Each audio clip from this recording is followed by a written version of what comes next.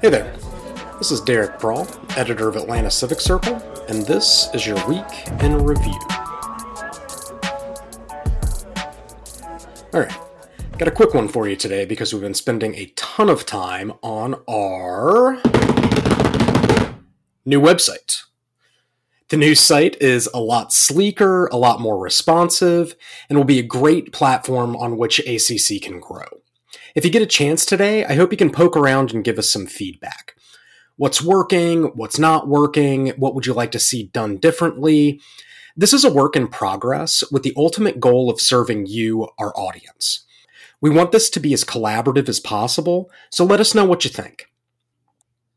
That said, the news. Let's start with housing affordability. Atlanta Housing is preparing to launch its largest construction project in years, Inglewood South. A callback to the Inglewood Manor public housing projects on the south side that was demolished years ago, the department would offer 900 new residences as well as office and retail space. By this time next year, the Housing Authority could be breaking ground on the $310 million project.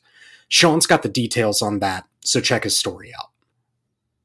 The tenants of the Forest Cove apartment complex are also getting ready to check into their new temporary homes so construction crews can start bringing the Southside complex up to livable standards.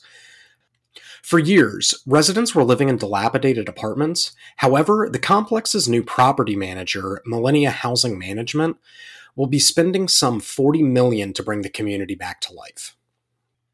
And lastly, Star C, a nonprofit which has been working since the start of the pandemic to help keep people at risk of eviction in their homes, announced its eviction relief fund has raised nearly $10 million. The fund, which launched with the original goal of raising $50,000, has so far helped 3,400 Metro Atlanta families stay put.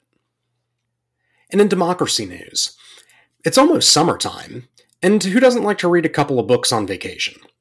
Sure, you could reread Harry Potter for the 13th time, or you could check out Tammy Joyner's list of noteworthy books on the state of American democracy. We're also considering an ACC summer book club, so let us know if that's something you'd be interested in after checking out her article.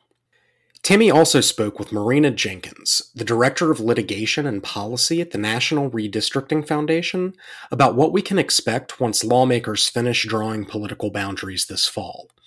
Expect that story to go live shortly, but don't get your hopes up. Jenkins feels like the outlook is pretty bleak. Alright, that's it. But before we go, I just wanted to remind you that we're on our huge Summer of Funding fundraising push. ACC is entirely funded by donations and grants, so if you like what we're doing, maybe consider chipping in. We're looking to raise $5,000 by the end of the month, and you can help us reach that goal. Additionally, a sustaining gift of $5 or $10 a month will go a long way in helping us keep the lights on. That's all for now. As always, thank you so much for listening and for your support. Be sure to follow us on social media for our most up-to-date coverage, and be sure to subscribe to our newsletter to have that coverage delivered to your inbox. Thanks so much for listening, and have a great rest of your week.